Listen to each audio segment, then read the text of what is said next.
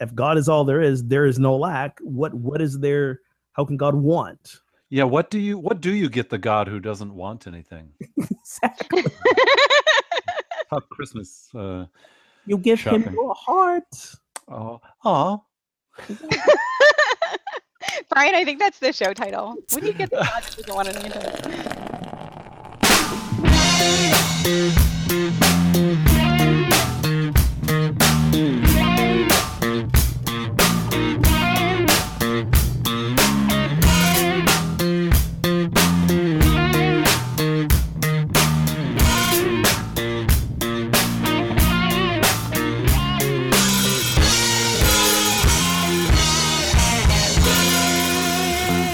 Welcome to episode 62 of Pub Theology Live, a weekly conversation on life and faith over a craft brewed pint of fine wine or whatever happens to be in the glass tonight. You can watch us live Tuesdays 9 p.m. at Pub Theology, Tuesday 9 p.m. Eastern at pubtheology.com. And of course, you can queue up our podcast anytime on SoundCloud, iTunes, or Stitcher, as well as the New Thought channel on your Roku or other streaming device, hopefully soon also on the Google Play Music Store. And tonight's episode is brought to you by our official sponsors. As usual, Casual Priests, maker of fine clergy wear out of Sweden. They're tailored, modern, confident, and stylish clergy tops for men and women. You can join our conversation anytime and leave a message on our Casual Priest hotline. That's 980-PT-LIVE-0 or 980-785-4830. You know, I forgot to check to see if we had any voicemails. I'll do that. Leave a message. You can win some free clergy apparel, or you can join us on the social mediums. That is Twitter, Facebook. Use the hashtag PTLive. And our wine sponsor is Wink Wine Club. Wink features superbly crafted wines delivered right to your door. Get started at trywink.com, and that's WINC. So it's trywink.com/PTLive for $20 off your first order and other fine savings. Ooh, can I boast on Wink for a little bit? So my last shipment that came like in, we could stop you, by the way.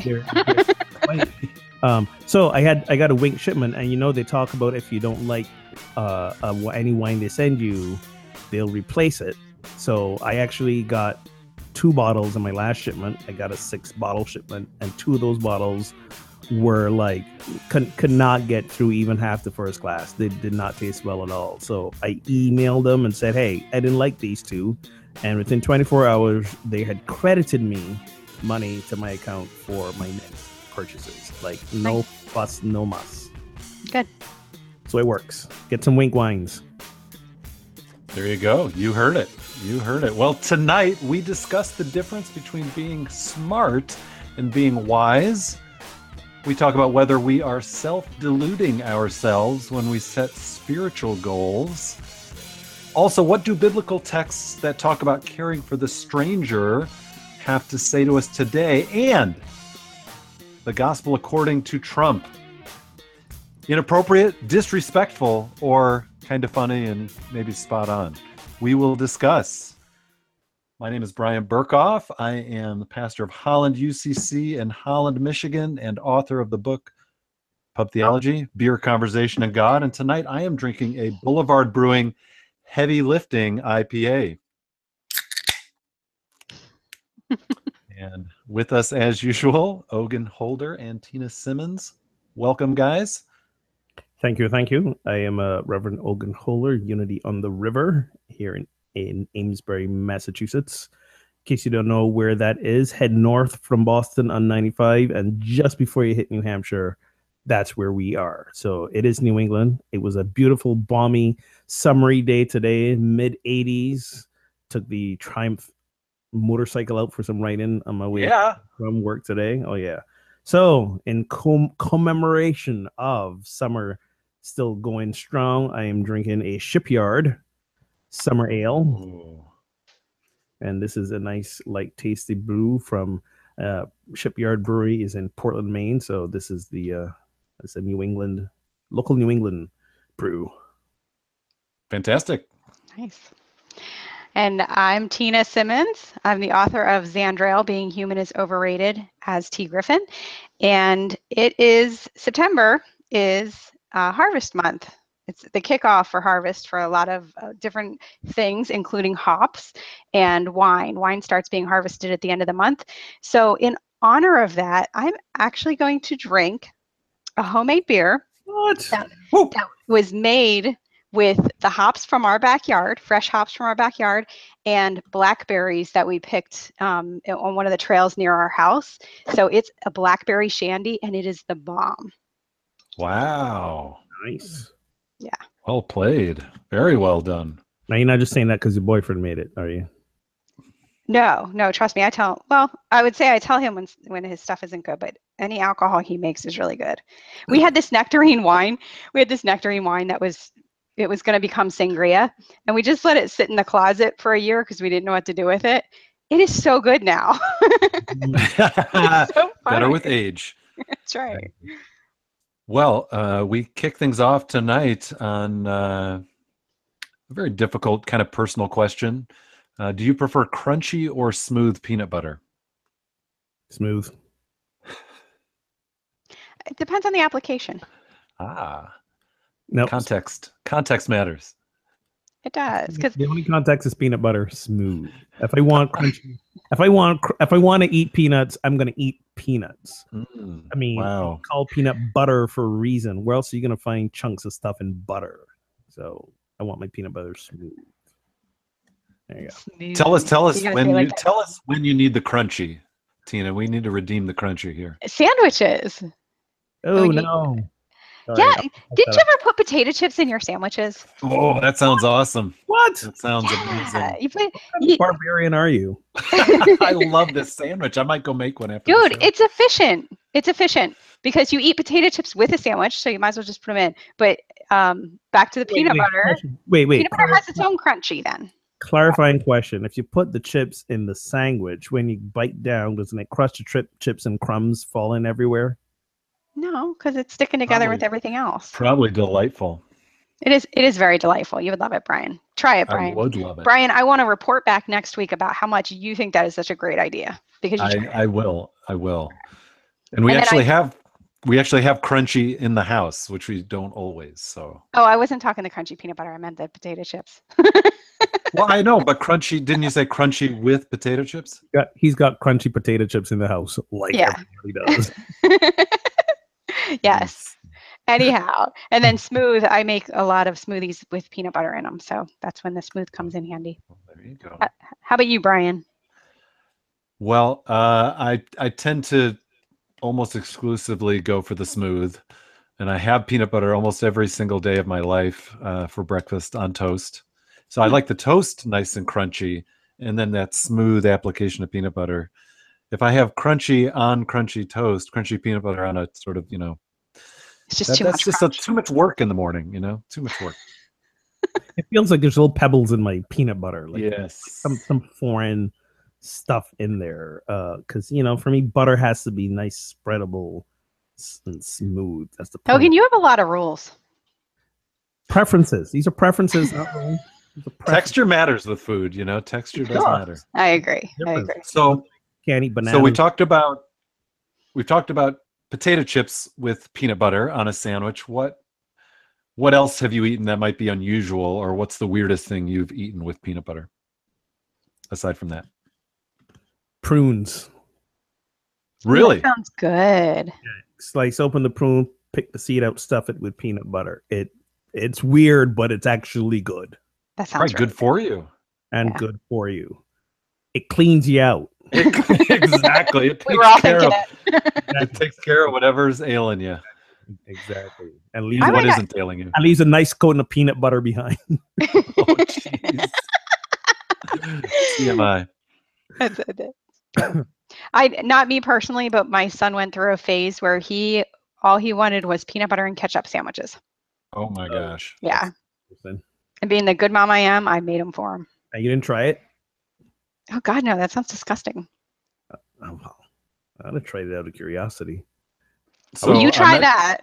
I wouldn't feed my kids something I wouldn't be prepared to eat myself. He has different taste buds. That's true, but I got that. So I was with some friends from North Carolina recently, and several of them advocated peanut butter and mayonnaise. You know, this might be a cultural thing, but I coming from Barbados, like mayonnaise was like reserved for potato salad. Like we didn't put on anything else. Like it wasn't spread on a sandwich, nothing. Really? Not on a So, burger? no, nothing. So I've not I don't really have strong feelings towards mayonnaise unless it's like a potato salad or maybe even macaroni salad, but Yeah. that's about it. Plus, I could see like, that. That's something that I just, when they told me that, I had like a visceral reaction. Like peanut butter and mayonnaise, I think I just threw up a little, I lived in North Carolina for a couple of years. They eat some weird stuff down there. That could be. Yeah. Could be. So there's a local place here in Holland that has a peanut butter and onion burger. Ooh, I can get on board with that. Yeah, me too. Kind of sounds good, doesn't it? Yes. Yeah. I've had I think I need to report back on that and the potato chip and peanut butter sandwich. You got to put the potato chips in the burger, apparently, according to Tina. Put potato in there. Yeah. Well, that's probably good too. Do it all at once. You know what? That's a great segue to the next question of the difference between being smart and being wise, because that idea is neither. Where's the third option right there? Yeah, exactly. So that is our next question. What is the difference, if any, between being smart and being wise? I think the simple answer is being smart is having a vast base of knowledge. Being wise is what you do with it.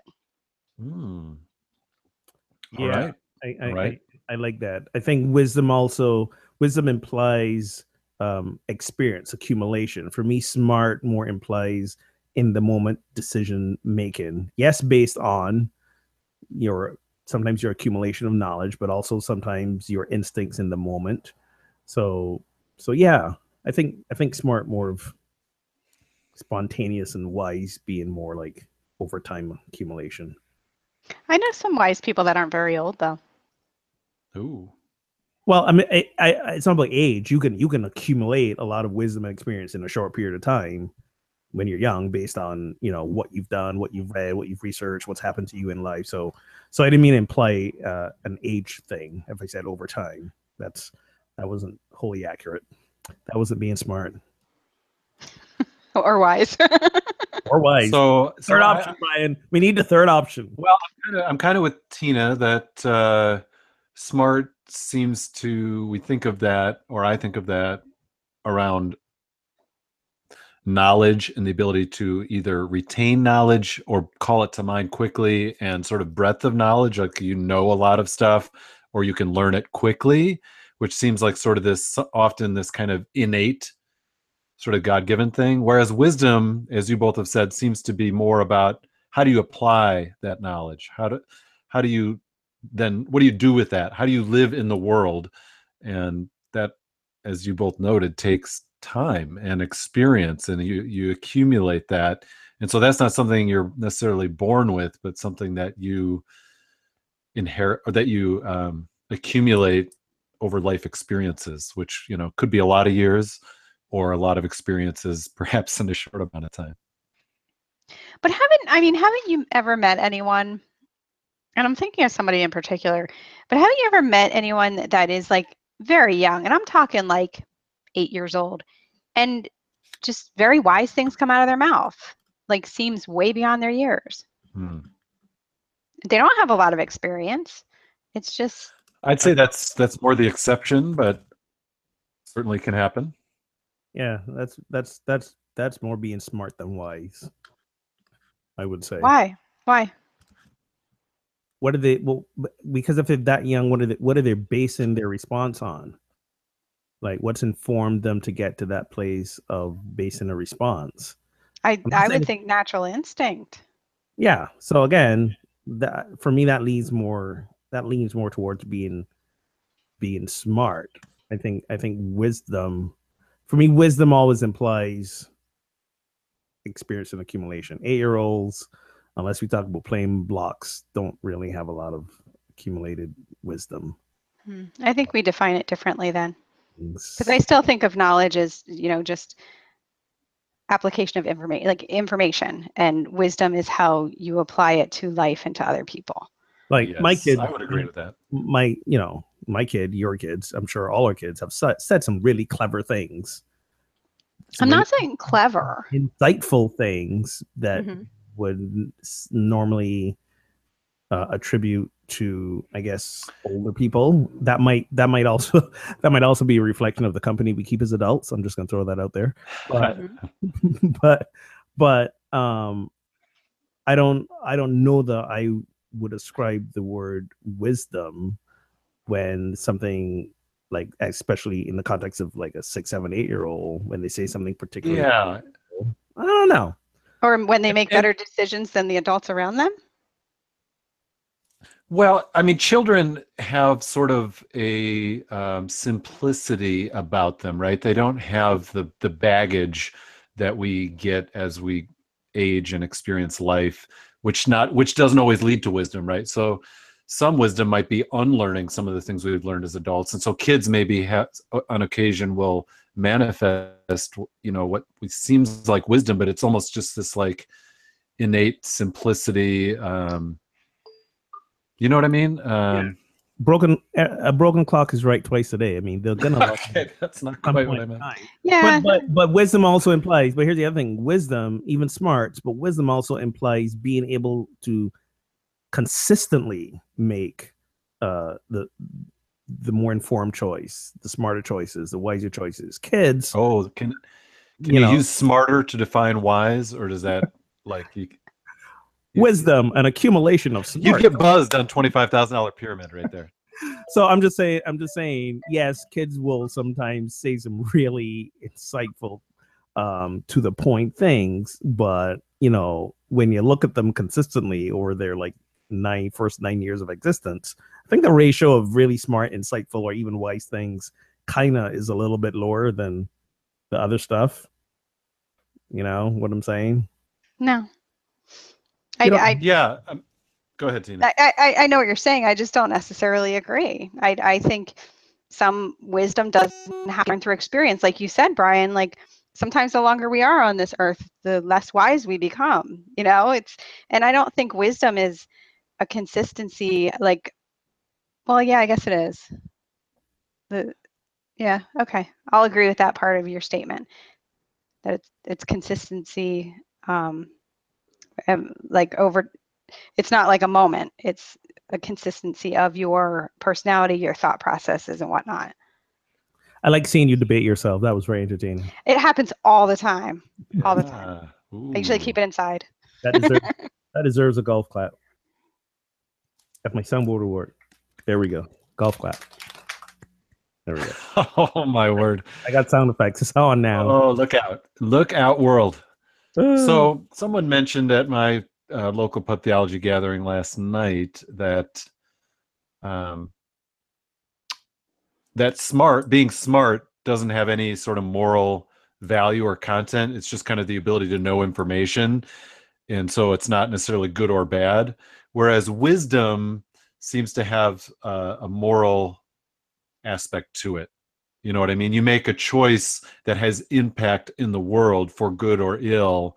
I'm not sure what I think about that. I feel like that's onto something, because when we think about application, it's about, okay, now I'm living out something, right? I'm taking the knowledge that I have, and now I'm making decisions that impact other people in the world around me. And if I do that in a way that's beneficial to myself and others and the earth, then we call that wisdom and positive morally. If I don't do that, we might call it, you might be smart, but do some very evil things. I don't know. That'd be like an anti-wisdom. I don't know. Do we have a word for that? Stupidity. No, I don't think ignorance. Ignorance, maybe. Well, here's my issue. But I might be informed. You might be very informed in doing it intentionally, though. So it doesn't feel like ignorance to me. That's true. I see your point there. I like the sentiment behind it, but what comes up for me is the point that morality is relative. Morality is relative to who the group of people are. Well, sure, but to when in history we existed. Yes. So one can argue that depending on who you are now and what your beliefs are, your morality is going to be different. So you might say that what I'm doing is wise and moral, and another group of people might be saying that's neither wise nor moral. I Well, don't agree with maybe, you. but I think we're talking about in a given context in which so including, the context that we're in and in which I'm operating, something gets classified as a wise or moral choice. So yes, we could always like change this place where we're standing from and go 1,000 years ago or 1,000 years forward, or standing on, Mars, but that just makes things a little complicated. So let's just, So let's just stick with the context in which you're operating. If it's deemed wise, okay, all right. Let's fast forward to that's a positive thing. Let's fast forward then to because we said we might talk about like immigration. Sure. Right. So let's fast forward to that. One can make the argument, and I'm playing devil's advocate here. One can make the argument that when it comes to immigration and accepting everyone who comes in, or is a moral thing to do. We open our doors, we welcome, we love it. But some could also argue that accepting everyone and putting this strain on already limited resources, and then maybe everyone suffers a little bit more, might not be necessarily a moral thing to do. So that's what I'm saying. We can argue morality on both sides of an issue. Morality is contextual. And for the record, I'm just saying, my point of view is we take people in who need it, and then we figure it out later. Okay, but I don't. You're talking morality, and I think there is a difference between wisdom and morality. Wisdom sits back and takes it all in and comes up with the best choice. And I think wisdom is timeless. I don't agree with you that something might be wise now and not a different time. I think wisdom is timeless, whether we see it in the moment or not. I mean, wisdom can be extremely unpopular. True, very true. I'm wrestling with the morality piece and the sort of relativity that Ogun is approaching it with. I do agree that there's an element of that, certainly, but there's also things that in a given culture or context that we kind of agree to as being more moral or less moral. So it's not just totally up for grabs. And well, I think killing children is the beautiful thing, but in another culture, that's not. I mean, right? Yeah. I don't think it's wide open, is what I'm trying to say. Let's not take that soundbite out of context. Yes. So here's another example. I'm currently having this Facebook debate with somebody, over climate change and the validity of it.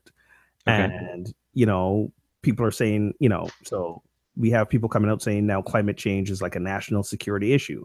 And it's even now a moral issue, because if we do nothing and we don't pay attention to then we are endangering ourselves. We're putting ourselves at risk, putting lives at risk. So it's a moral issue. Now, others can say, well, where's the morality in dictating, from a government perspective, dictating what people should and shouldn't do? Like, how is trashing your own earth, your own food source, your own air, how is that wise? That is an in the moment, I don't want to change what I'm doing thing. Exactly. Please mandate away and increase the mandates, or we're all going to die, or at least, but now generations in the near term. I'm again not. I'm talking about the morality. I'm talking about the morality argument. Brian raised a question of how wisdom is connected to morality. So I'm saying, yes, it's unwise to trash your planet, but that's not necessarily a moral issue, is it? What? How is it not? Because you're impacting other life forms, humans and everything else on this planet. That is, if that's not moral, what is? Yeah. If that doesn't have moral consequences, I don't know what does. Mortal as well. Yeah. Jeez. I mean, I get that there's a difference of opinion, right? And some are going to say, A, I don't believe in climate change, or B, I do believe in it, but the government can't tell me how we should live in response to it. Okay, those are certainly debates that are being had. I think that the questioning whether it exists or is real, I think you're standing on pretty thin ground, scientifically speaking. But how to respond, that takes wisdom. It does.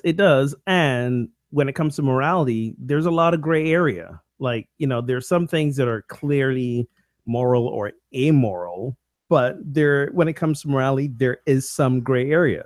It's that age-old question: is murder moral? No, it's not. But if I am going to kill someone in defense of my child, right, is that okay? Is stealing or because moral? My country sends me to war? Yeah, is stealing moral? No, but if I'm going to steal a bread because my child is starving, is the last piece of food there that I can find. So again, we always have those ethical, moral dilemmas. So that's what I mean by morality being, subjective, contextual, and so I think that's a danger of connecting wisdom to morality, because I think when we think about wisdom, as to Tina's point, the application of accumulated knowledge and experiences, trying to decide if that's moral or not, it gets tricky based on context, based on opinions, based on what's moral now that wasn't moral 50 years ago, 100 years ago. We don't know what morality is going to be considered. Yeah, maybe, but doesn't it seem that, I agree they're not identical, but doesn't it seem to correlate that the wiser you are, or the wiser decisions you make, the higher the likelihood is that you're acting in a more moral way? Yes. Sure. Yes, absolutely. And back to your starving. Boom. Okay, if you steal bread to feed to your starving child, I don't think that's a moral issue. If you steal bread from another starving child to give to your child, that's a moral. You know what I mean? Like, I don't think that it's as gray as you think it is. Like, if you're stealing bread from somebody who has more than enough, Robin Hood. Well, you just made it gray, because now you've just established conditions where stealing is okay, where generally we say stealing is an amoral act, an immoral act. Is it amoral or immoral? I think it's no, immoral. Immoral, right. Amoral would be it doesn't have a moral consequence. Right. Okay. So immoral. And we say the same thing about murder. Murder's immoral, but it's okay when we, go to war over a cause to kill each other. When we say no, disagree. Still immoral. It's okay. Is it though? According to Brian, it's yes, it is. But I will say nearly every war I can remember, there's a lot of immorality happening. Yeah. And lack of wisdom. The gray area. And a lack of wisdom. Yeah. Here we are, punishing, killing people within our society who've committed murders, but yet we are sending our troops out to murder other people. Right. That they're saving our peace, and this is not us sometimes. and this is not a disparagement against the armed forces in any way. No, understood. I'm just using the example of now murder is now a contextual moral thing, so it is very gray, and we got to rationalize when we say things that are usually now immoral. We got to now make moral. We got to make a moral case for it. Well, maybe that's where the wisdom comes in, is knowing the difference. Or being able to eloquently state your case so that you can do the immoral thing and make it moral. Yeah, I don't know. So on Facebook, Pam says, smart is knowing facts, wise is knowing what to do with the facts, which kind of sounds like how Tina started us off. Mm-hmm. Yeah, I agree with that. I agree with that. Pam. Way to go, Pam.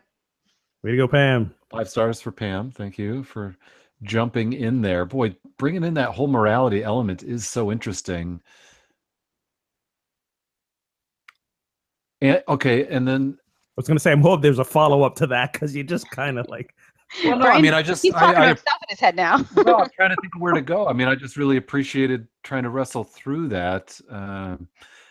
But then I was going to go back to the original question and ask, is smarts something that is innate and you're born with it, or you're not? Or you're born, I should say, you're born with degrees of it, because we all have smarts, but I think we agree that some people seem to exhibit more of what we might call smarts or intelligence than others. Whereas wisdom is something that we simply, as we all noted, perhaps need time.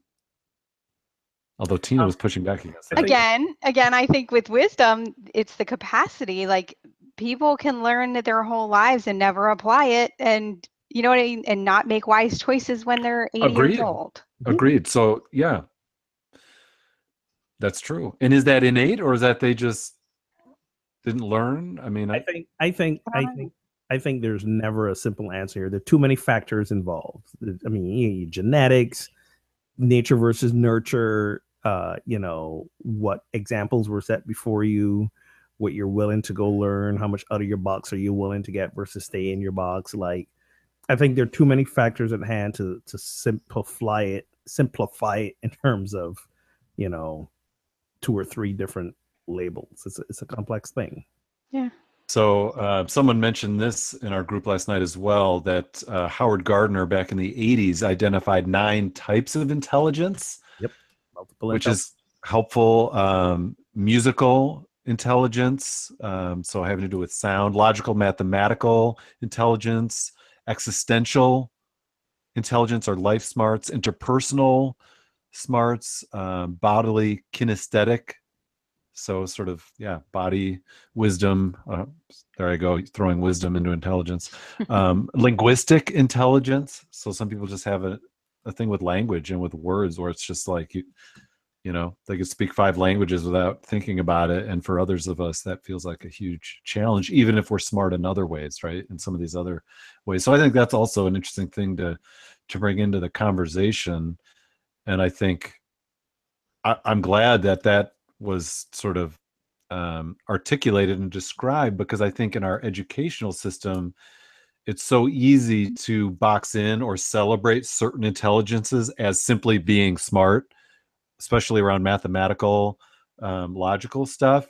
But if someone has this sort of body kinesthetic wisdom, we often classify them as ADD, or they can't sit still, or, they can't be a student because they can't sit in their seat for 2 hours without moving, or even musical intelligence. These are real intelligences that I think, how do we address that when we think about kids and education? Well, you have to take a multidisciplinary approach when you're in the classroom or teaching. So you got to teach with different modalities and account for them. So if you're a teacher and you're teaching a lesson, it's not just about, rote memorization and regurgitation. It's about, how else can I present this information? Can I present it in song or rhyme or rap? Is there something visually I can show these kids? What about movement? This is why it's that when education funds are being cut and the arts disciplines are being taken out of schools, that it hurts learning all around, because the information is not coming in the various modalities. Well, and I think like, I don't work in the education system, so I'm not going to profess that I know how it can be fixed. However, I do have to say that I think a lot of it comes with having smaller classes and the teachers having intimate relationships with the kids to know exactly what Ogun's saying, how they learn. Like, my son Spencer was in a public school up until 2nd grade, and they were pushing me to put him on ADHD medicine, and my doctor was like, absolutely not. He's a 5-year-old boy. I'm not going to do that to him. He's 5. Yeah, right. And so I ended up putting him in a charter school. Within 1 year, all his teacher had to do was let him stand up to do his work, to stand up and just be able to be on his feet and move around a little bit. And he was one of her best students that year. If I talked to her, she'd probably tell you he was her best student that year. And then every once in a while, because you're talking 3rd graders, they'd all get rammy. She'd take them out in the hallway and do yoga with them. And it's just nice. Knowing your kids and being able to calm them down, where you're not focused on, oh my gosh, we have to get this curriculum or I'm going to lose my job. Or everyone has to stay in their seat because that's what a proper classroom looks like. Yeah. And yes, I agree with everything you just said. And that is a really wise teacher. And I don't think it's so much about I just want to make the point. I don't think it's so much about public versus charter, because I know public school teachers who do stuff like that, and I know charter school teachers who do not. So it's you're right. Absolutely, yeah, absolutely. Yeah. I'm not saying that. Certainly. It's just Right. this Certainly. different school helped him. But that's a Right. great example of wisdom versus just, Yeah, teaching knowledge. Yeah. smarts. Yeah. Realizing Well, that you have a multiplicity of kids and issues. How can we best address the individual needs in a group setting, which is ridiculously hard. Like, you just have to be creative about it. Like his fifth grade teacher, then they were learning about they were learning about the early democracy, and she gave them each roles and social classes, and she had little things like she favored some of them, and like they all learned by interacting as parts of our society back in the colonial days, Mhm. like, and they learned so much more than if they would have just sat and read the book. So Yes. Smart Yeah, and wise good. is like people who are steeped in knowledge of the Bible, but then unwisely say, This is literally true. I shouldn't. yeah, and Yeah, they're touting it, but exactly. they're touting it, but they're not living it. Yeah. All right. So maybe that's a good segue to our next question, which is a quote from Soren Kierkegaard, who allegedly wrote, "Human beings invent spiritual goals that encourage them to do what they were going to do anyway to satisfy their own self-centered desires. And the God they are thinking about always turns out to be a creature of their own imagination, designed to support their own sense of importance or virtue." Wow, pretty provocative. There's sort of a couple things going on there, but how does that strike you? That's a great paradoxical statement, because I agree with it wholeheartedly, and he's totally wrong. Whoa! What? Go ahead. You got to unpack that a little. So I agree. I agree that yes, about the whole God being the creature of their own imagination, because oftentimes when we consider God, it's like, are we gonna think about God as loving, accepting? Are we gonna think of God as vengeful, hateful, discriminatory God? So we imagine the God we want to put out there, and then we see ourselves the same way.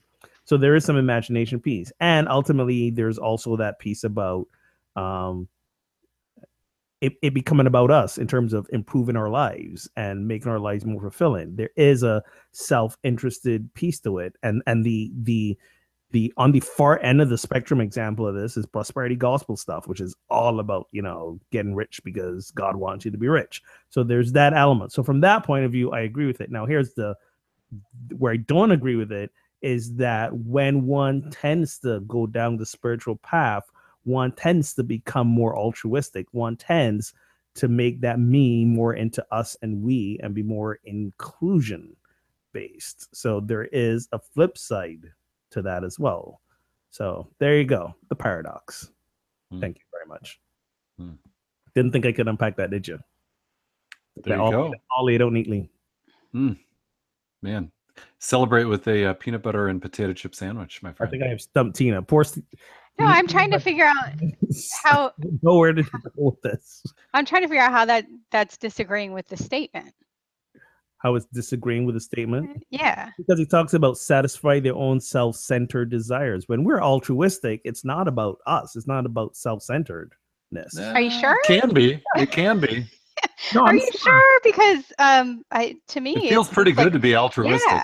Yeah, exactly. Okay, so I was just okay. You feel good about yourself because you're one with everyone and you're helping everyone. And can I tell you, that's not self-centeredness. That's actually a product of biology. I'm just reading about this. So I'm reading The Book of Joy by the Dalai Lama and Archbishop Desmond Tutu. It's a great book, and there's also a lot of like scientific studies. When we do good things for other people, the parts of our brain that get fired up and release hormones and endorphins are the same parts that get fired up like when we receive gifts or when we eat chocolate or stuff like that. Now, so we do feel good because of it, but more often than not, when we do something, when we are altruistic, we're doing it from a sense of compassion.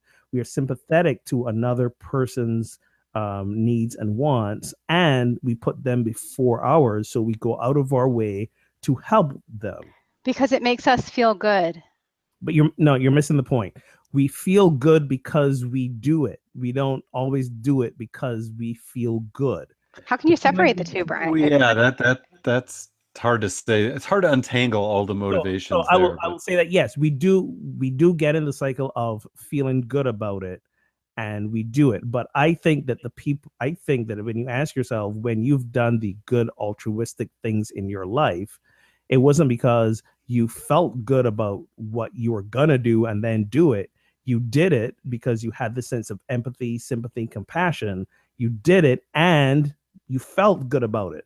Because you knew you'd feel good about it. Subconsciously, you knew if you did it, you'd feel good about it. So let me ask you a question. So you're saying that if you aren't gonna feel good about being compassionate and kind, you wouldn't do it? No, that's why some people aren't compassionate and kind. I'm talking about you personally. I can't say that because I know I'm going to feel good about being nice to people. That's how I am. It's how I'm wired. Okay. So I can't say if I felt otherwise what I would do. So you're saying that's the only reason you do it? Because no, I'm not saying that's the only reason. I'm saying there's a possibility that this guy's right and we're biologically wired to be selfish. We are not, and here's why. Here's why, because research after research has shown that interdependency and codependency has been hardwired into us for our survival from the beginning. For our survival. Did you just say? Whoa! Did you say codependency? Motivation. No. Cooperation. Sorry, and interdependency. Okay. Now, here's the other piece about it. So this is like one of those chicken and the egg questions. Which came first? How did you know you were gonna feel good by doing something kind to somebody else? You didn't. The first time you did something nice for somebody, you felt good, and that's how you learned about it. Yes, but okay, so let's go back. There was no way you knew you were going to feel good about doing nice for somebody until you did it. Maybe there's no way when I was, a toddler, I knew I was going to feel bad if I hurt somebody either. So I hurt them to find out how I'd feel. Yeah, but okay. Find out. You hurt them and found out. Those are two different things. But you just said it's hardwired into us. So that means at a sort of genetic subconscious level, I may be wired to do certain things, and so but that's toward my survival, which is selfish. Yes, we're all trying to survive. That's why we're interdependent. That's why we depend on each other, because we're trying to survive, and survival is a selfish thing. Yes, even if it appears altruistic. Yes. So you're saying you just don't want Ogun, go to your mirror tonight and look in the mirror and say, I am selfish, because I feel like you don't want to admit that it's possible. That I'm selfish? He's just gonna look in the mirror and say, what a handsome guy. I am the nicest person in the world. You know me too well. But again, I think we need, with the chicken and the egg, I think we need to make a distinction, because here's what I know about myself, and I would garner this about you too as well. Mm-hmm. If you knew that helping someone in need was not gonna, like, there was you weren't feeling good about it. Let's say it was someone who was, like, I don't know, your mortal enemy, or someone who disagreed with you on all aspects of beliefs and philosophies and so on, but you saw them injured, I think you'd still help them, and you might be conflicted about it. You might go like, no, I wouldn't be conflicted about it. I would still help them, but that doesn't mean I'm not doing it because I'm going to feel good about helping them. Okay. I'm not saying that human beings are innately selfish, horrible creature, and I'm not associating selfish with horrible. I'm saying it's a possibility, Ogun. I mean, it's a biological possibility that's just how we're. Oh, of course it's a possibility that there's selfish people there who do things for selfish motivation. I'm not saying not. But what I'm simply saying is that let's not conflate causality with with the correlate outcome or the reaction. outcome. Right. Yeah, it's really tricky. It is really tricky. So what about this notion that people invent spiritual goals that encourage them to do what they were going to do anyway? You know what I mean? Like, I feel God calling me to um, get to know this person over coffee, but really I just want to go hang out at that place, or I just want to get to know this person for selfish reasons, or I don't know. Is there something to that people will say they're going to do something or name it as here's a discipline or a goal of mine and call it spiritual, but that's not what it's about? Is that possible? Yeah. I gave an example, the prosperity gospel, and teachings like that are geared towards like accumulation of wealth and riches. We can look at the proponents of prosperity gospel who are just like lavishly rich, and they're making it a spiritual thing. They're saying, God wants you to be rich, so they make it into this spiritual goal, when really, if you want to go and structure a business and you make a lot of money, you can do that. And it's not about, but it's a way to do it without feeling guilty in our Puritan society. Exactly. It's a way to feel like you're doing something, moral and religious and spiritual and all that. And I'm saying this on the tail end of teaching an abundance class myself. But again, the abundance class that I teach is not focused on money at all. It's focused on fulfillment in all areas of life, relationships, peace of mind, all those kinds of things. So so you can make it a spiritual / religious goal, and kind of get lost in the weeds like along the way. Well, and I know Ogun's going to argue with me on this one, but anybody says God wants me to totally feels like a justification to me. Oh no, I agree.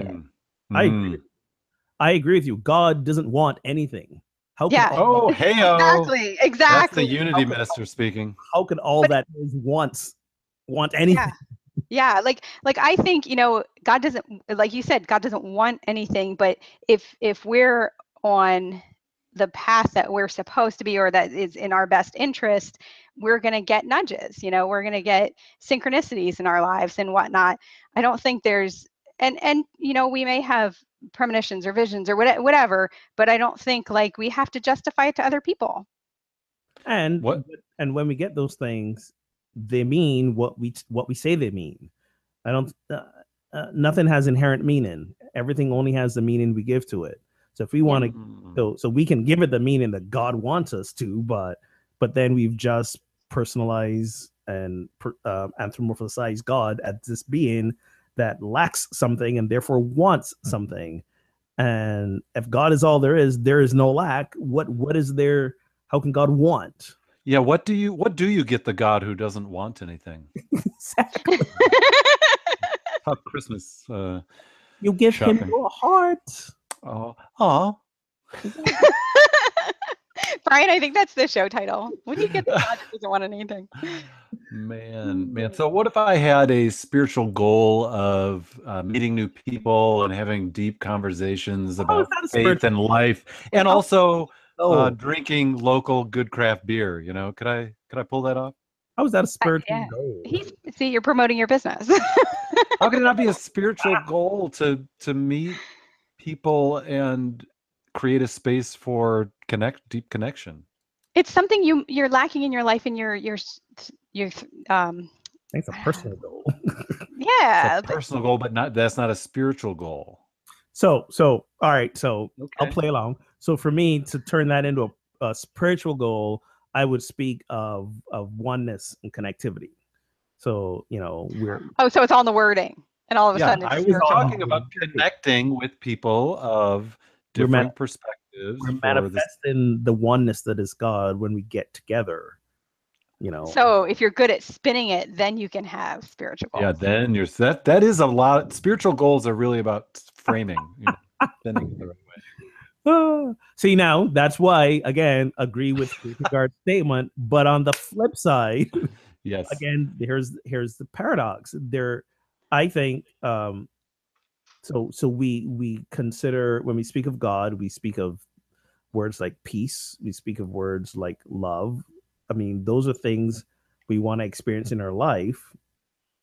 We can argue whether we want to do it selfishly or not, but I think we want to do it because it makes us happier people. I don't think it's selfish to be happy. But my point is, if I want a life that is free of stress, I can speak of wanting to be that embodiment of God's peace. So we can say it is a spiritual goal that we are trying to achieve, knowing that it will have some nice, rich human benefits for us as well. But is it a spiritual goal because God wants you to do it, or because you just want to do it? No. So why isn't it a personal goal then? So that's more spiritual. I'm not disagreeing with you. That's what I'm saying. It is, I want to be at peace. So that is a human personal goal. I don't want to be stressed out all the time. I want inner peace. So yeah, there are other ways I can do that outside of the context of religion and spirituality. And there are ways I can do that within the context of religion and spirituality. This is, like I said, why I agree with him at that point about inventing spiritual goals to do what we would have done anyways. But if we put it in the context of religion and spirituality, I don't think there's anything wrong with that either. So go ahead. So John on Facebook says, Mother Teresa and many others are not serving for the possibility to feel good for themselves. You don't think Mother Teresa felt good about how she lived her life? Oh no, she had some dark times. Got to read her biography, man. She did have dark times, but she went through. I don't know if it's about the serving so much as a sort of a sense that, or a lack of sense of God's presence. But the servant was supposed to be about God's presence, being God's presence, and feeling God's. Well, I think it was about the right thing to do, and feeling good doing it. I want to know why everybody gets so emotionally charged when faced with the possibility that they might be selfish. So how do you define selfish? Let's talk about that. Let's be clear about our definitions here, because we're throwing this word around. What do you mean when you say selfish? Caring about yourself. Okay. That's not how I use the word selfish. Okay. Then define the word selfish for me. So for me, selfish implies greed. When the word selfish is used, the implication is greed. I don't believe taking care of myself is greedy. I got to take care of myself first before I can take care of anybody else. That's, you can only love another as much as you love yourself. All care begins with self-care. However, you just said earlier that giving up stuff or making yourself suffer to help others is part of being one. And so, but what I'm saying is, now, if I here's where the greed part comes in, and you alluded to it earlier. If I take from another to satisfy my needs, and another suffers along the way from me meeting my needs for care, then that's greed. That's where the selfish comes in. So that's the distinction for me. So let's not call it selfish or self-care, but self-interest. Okay. Does that have less of a I want to jump off this train effect with you if I say it's in your self-interest? Maybe. Well, yeah, the word selfish, we tend to just have a negative connotation to it, but there are many positive things we do that do have a self-interest, or what we might call a selfish motivation, but they also happen to have good outcomes for others. Those aren't, mutually exclusive things. Right. Agreed. So, all right. So I'm going to leave it there. Self-interest. She's not going to leave it there. Different. Nope, no, I'm just saying, if you replace the word selfish with self-interest, I think we'd have a whole different conversation. That could be. They don't mean the same thing, though. And that's what I'm saying. Like this, the Venn diagram with a big overlap. Yeah, you just can't replace one word with another. I don't think, because Maybe. Because again, selfish implies like moral and wisdom. No, selfish again implies greed. If you look up the dictionary, I'm going to look up. Nice. I want the dictionary definition. All right, Brian, you have one more thing you want to talk about. Definitely. Wow. All right. Well, you just go be selfish, and I'm going to selfishly take these last five. No. So our last topic, someone rewrote the entire Gospel of Matthew, making Jesus sound a little bit like Donald Trump, and they called it the Gospel according to Trump, which, by the way, if you're listening live or hot off the press to our podcast, I think it's free today and tomorrow, the Kindle version at least. But here's an example from Gospel of Trump, chapter 22, where someone asked Jesus, "Teacher, which is the greatest commandment in the law?" Jesus said to him, "You shall love the possessions the Lord your God has given you with all your heart, with all your soul, and with all your mind. This is the first and great commandment. The second is like it. You shall desire your neighbor's possessions for yourself. The whole law and the prophets," that is prophets with an F, nice, "depend on these two commands." I feel like there should be like a tremendous at the end of that or something, or believe me. Yeah. So is it completely inappropriate and disrespectful to? Brian, are you saying disrespectful to our president or disrespectful to the gospel? I'll start over. So yeah, okay.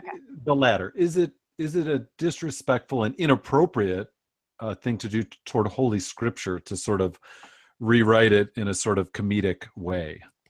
I'm not worried about disrespecting the other president. I'll just get that out there. No, I don't think it's disrespectful at all. I think it's quite hilarious. Props to whoever wrote that. Who wrote that, by the way? Jean Godot. Jean Godot. Yes. No. I think the reason that we're asking if it's disrespectful to the Bible is because we're making the Bible into something that it's not. I mean, the Bible is not. It's a collection of stories. It's a collection of not even purely historical events, anecdotes, write-ins that are, one group of people's or a certain group of people's understanding about God and their relationship to God. We've made it into this. We've made it into this holy, like, untouchable thing that we can't. We've made it sacred. Human beings have made it sacred, and I think if we can make something sacred, we can also make it humorous. We can play around with it. There've been many fictional adaptations about the life of Jesus. Right. My favorite is Lamb. Have you guys read Lamb, the Gospel According to Biff? No, you told me to. I have heard of this. Oh my God. It's on my list. It is hilarious. It is hilarious. And some could argue sacrilegious because, Jesus is trying to figure out who he is. His mother says, "I have no idea. Go find those men who visited you at your birth." So Jesus heads east. He finds the Magi, picks up all kind of Eastern philosophy and brings it back. And he's traveling with Levi, nicknamed Biff, who says to him, like, "You can't walk in to Israel, speaking Eastern philosophy. You gotta repackage it. You gotta rebrand it so that it fits into our culture and thinking." And that's what Jesus did. So it's just totally fictionalized account on the theory that, in those missing years, Jesus went to India and learned marketing. Yeah. Exactly. So, no. So there's an example. So you would say not disrespectful or inappropriate. No, we gotta be able to have a bigger sense of humor about these things. Well, and another on that line is that would also mean that the red tent is disrespectful to the gospel. And if you've ever read that, that's it's from the 12 tribes of Israel. It's from the daughter's perspective.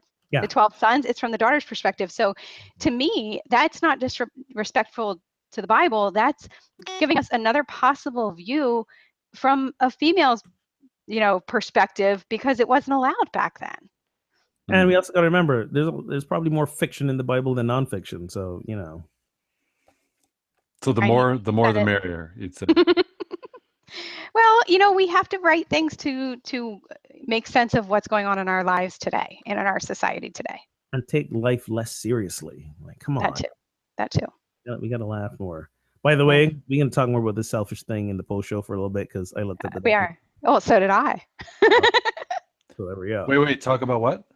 Selfish. Pay attention, man. Oh, no, you cut out for a second. Oh. So from the back cover, it says, "You have heard it said that no one can serve two masters, but I tell you, you can serve both God and wealth because they are one and the same." Boom, bam. Wow. Yikes! Wow, that's interesting. So, ouch! Gospel according to Trump. So there you have it. Any final word, friends? We've talked smarts and wisdom. We've talked crunchy or smooth. We've talked spiritual goals. What do you think? Yeah, I would end by saying self-care is not selfishness. I'm just going to put that out there. Didn't say it Goes was. right to it. Stay tuned to the post show. That topic is hot. Yeah. Put that out there. But seriously though, yes, do take care of yourselves. Do love yourself. Be kind and compassionate to yourself because that's the only way you can be to other people. And we all need more kindness and compassion in the world. And it starts with yourself. Even if it makes you feel good. Especially because it makes you feel good, right, Tina? Because he says. Oh, wow. What do you think, Tina? Any final? Nope. Wait for the after show. See, there's the difference between smart and wise. That was very wise. Very wise. I'll take smart. I'm good with smart. Yeah, exactly. We got a smart ass at least on the show. But we're always looking for more wisdom. There you go. Well, where did it go? I had our top listeners. So top cities listening. Just want to give a shout out. So thank you, friends, for tuning in to Pub Theology Live. A shout out to some of our top 10 towns listening. We had Detroit, Michigan. We had New Orleans. Detroit. We had New Orleans. Nice. We had Washington, D.C. We had Phoenix, Arizona, Bloomington, Indiana, among others. And at number 1, everybody's favorite town of Holland, Michigan. So look nice. Got Very cool. Go, Brian. Got some local listeners here in the Mitten State. Love it. But thank you, friends, for tuning in. You've been making Christy catch up over the summer to listen to some episodes. Exactly. Yeah, exactly. And don't forget, you can listen anytime to our show on SoundCloud, Stitcher, or iTunes. Please give us a shout out or a rating on iTunes, or if you like an episode, man, post it to your timeline on Facebook, tweet it out, retweet our tweets. We love that. If you'd like to find a conversation like this in your own town, please visit pubtheology.com/directory. And if there's not one on the map near you, you can find resources to start your own. And thank you again to our sponsors, Wink Wine Club, who you'll find at trywink.com/pt-live, and that's Wink with a C, and Casual Priest, who you'll find at casualpriest.com. So until next time, friends, drink responsibly and keep those conversations flowing.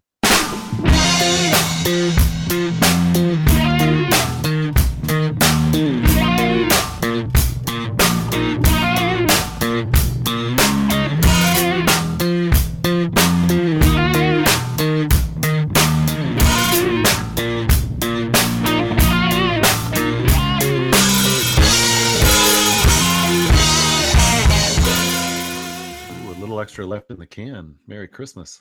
No more heavy lifting. Yeah, exactly. Okay.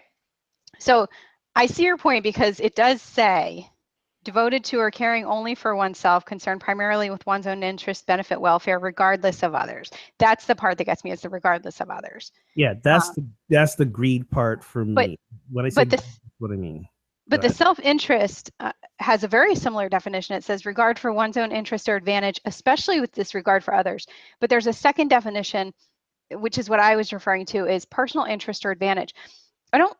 We're emotional creatures first. And I just don't think we do anything that we're not emotionally invested. I'm not going to say that doesn't make us feel good. I'm going to say that we're not emotionally invested in. Either it feels familiar to us.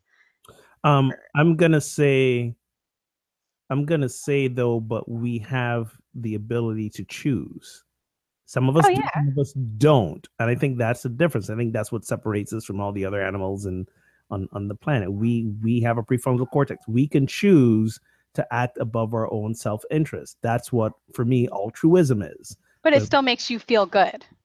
Yeah, but again, I'm not just doing it because it makes me feel good. It makes me feel good because I do it. And those are not the same thing.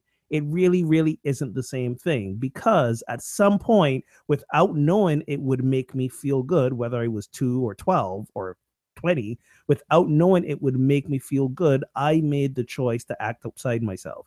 I made the choice to act above my own self-interest to help somebody else out. And lo and behold, I felt good about it. I didn't know that was going to happen. And then I, found that out and go, oh, this feels good. Now, the reverse is true.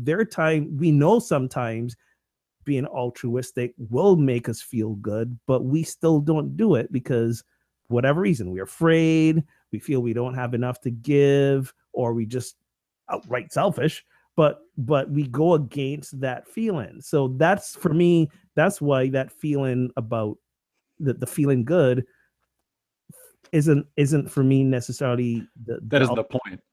The point or the motivator, because if it was, everybody would do it because we want to feel good. Who doesn't want to feel good? Okay, but why don't we all do good things and be compassionate and kind? Because fear. The point. That's the point I'm making. So fear is what makes us selfish. I'm saying, well, that's part of it. But I'm saying the altruism isn't necessarily motivated by the feeling good. Otherwise, we'd have more of it. Because who doesn't want to? That's a good point. Okay, so some of us are fortunate enough to realize we're gonna feel good by being altruistic and being compassionate and kind, and we do it because we want to be in that feeling good cycle. Some of us do it regardless of if we're gonna feel good or not, because it's the right/moral thing to do. And some of us, regardless of it being the right moral thing to do, or we know we're gonna feel good, we choose not to do it. So that's why I say we do good and we feel good, not we do good because we feel good for doing it. And it's interesting, or perhaps ironic, that when we do something that seems purely selfish or purely self-interest led, we end up feeling less fulfilled in the end than when we do something that is more altruistic, more outward focused, more bringing goodness and light into the world, that isn't just about what satisfies me in that moment. Yeah. And that's an interesting thing, but we still Brian, do that. We still do the purely selfish things, right? Sure. But you kind of, and it's usually out of fear, or, some separate emotion, one of those emotions that separates us. But let me give you a little backstory here. We had this discussion in my 10th grade English class. And that's why I'm taking the stance I'm taking today, because that's the stance my teacher took. And all of us argued adamantly about it. Yeah. That, we are not selfish people. We do things to help others. But there's something in people that seek altruism that they are so deathly afraid of being called selfish. Right. I am personally amazed that you can recall a 10th grade English class discussion. I loved that class, and it really had an impact on me. But because I walked away thinking about it, because I argued adamantly with him. You guys know how I can argue. Oh yes. But I walked away thinking about it. Yeah, that's fantastic. But that doesn't mean he was right, though. Oh, it doesn't. But it makes you think, because why are you so venomously against it? People get so charged about it. Why does it upset you so badly to think that it could possibly be selfish? So why do you have to be so selfish? Because again, for me, when I hear the word selfish, it denotes greed, regardless of others. And very, very rarely in my life now do I do anything regardless of others. I don't do anything from greed. Now, do I do things to please myself that make me feel happier? Yes, but it doesn't come at the cost of others. I'll give you a great example. In a couple of weeks, I'm going to go buy a new car. Joy's getting her license, and We're gonna probably be needing 2 cars. She's working. So she's gonna be driving the car that we've had for the last few years, and I'm gonna go buy my. Okay, but Ogun, you could buy yourself a car at half that price and donate the rest to hurricane relief. Let me finish what I'm saying. Well, listen, I'm gonna donate. I have and will continue to donate hurricane relief. You're jumping ahead. So what am I gonna go out? I'm gonna go get myself a brand new Mazda Miata. I've wanted to own a Miata for years. I'm finally in a place where I can go and buy one, and we need 2 cars. And I mean, you're doing it for others, right? ultimately. No, but here's the point. Yeah. Here's the point. I am not doing it. I am not doing it. Without what's the definition here? At the disadvantage or regardless of others. No one is suffering or hurting because I bought this Mazda Miata. But other people don't have the means to buy a Mazda Miata. Why do you deserve one? Point. It's not about deserve. I don't deserve one. It's not about. I'm just picking at you again. I know you are, but it's not about deserve. Didn't you guys ever read The Dark Side of Light Chasers? Yeah, I did. Every one of us has the capacity to be every one of these things. And for something like the word selfish to emotionally charge people, you really have to sit with why it upsets you. I agree. We all have the capacity, but that doesn't mean we do it. So when you say we're all selfish, I take issue to that because, again, with selfish implies greed. We're not all greedy. You're not greedy. Brian's not greedy. But you can be sometimes in your life. You can't tell me you've never been or you never will be ever in your life greedy about something. That's not what I'm saying. But there's a difference, Tina, between saying, hey, you can have a selfish moment or you can do a selfish thing, and saying you are a selfish person. Those are 2 different things. You're describing a state. I said you can be selfish. I didn't say everybody's a selfish person. We have the capacity. We all have the capacity to be selfish. You said we're all selfish. I'm going to rewind the tape. That's what you said. And we can be. But we are not all selfish. We're not. No, I don't believe we are. I agree with the 10th grade English teacher. Brian, do you consider yourself someone devoted to caring only for yourself, your benefits? No, I don't. No, I don't think it's only, but I think I act in a way that helps me have the most optimal existence I can.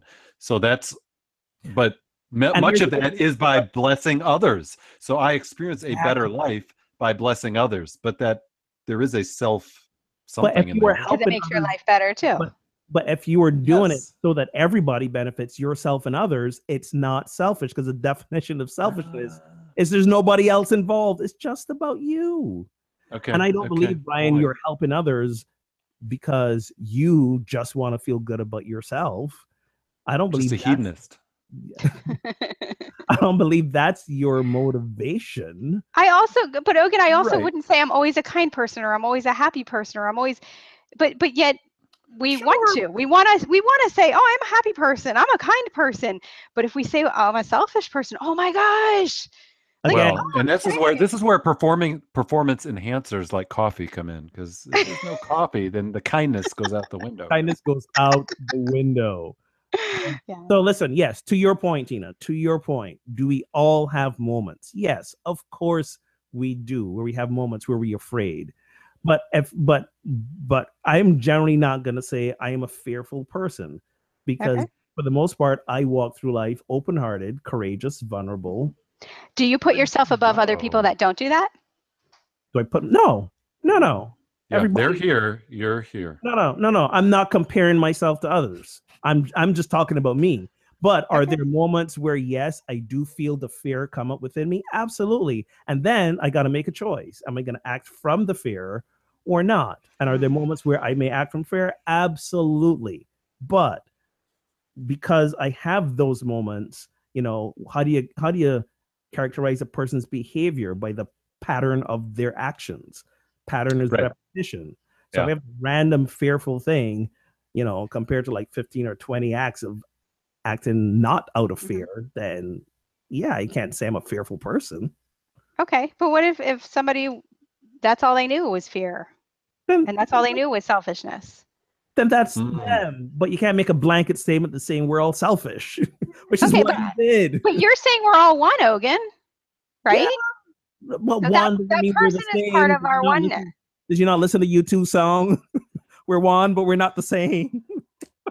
So you're putting yourself above somebody that grew up not knowing anything else. Different does not mean better or worse. Different just means we're not the same. I'm not making a comparison of. I don't think there's wrong with making an evaluation and saying there are things that lead to a more optimal outcome than others. It doesn't have to diminish the person, but you can say certain actions lead to certain destinations, and maybe sometimes some are more preferable than others. But that optimalness is also very subjective. What's optimal for me is not optimal. I knew it.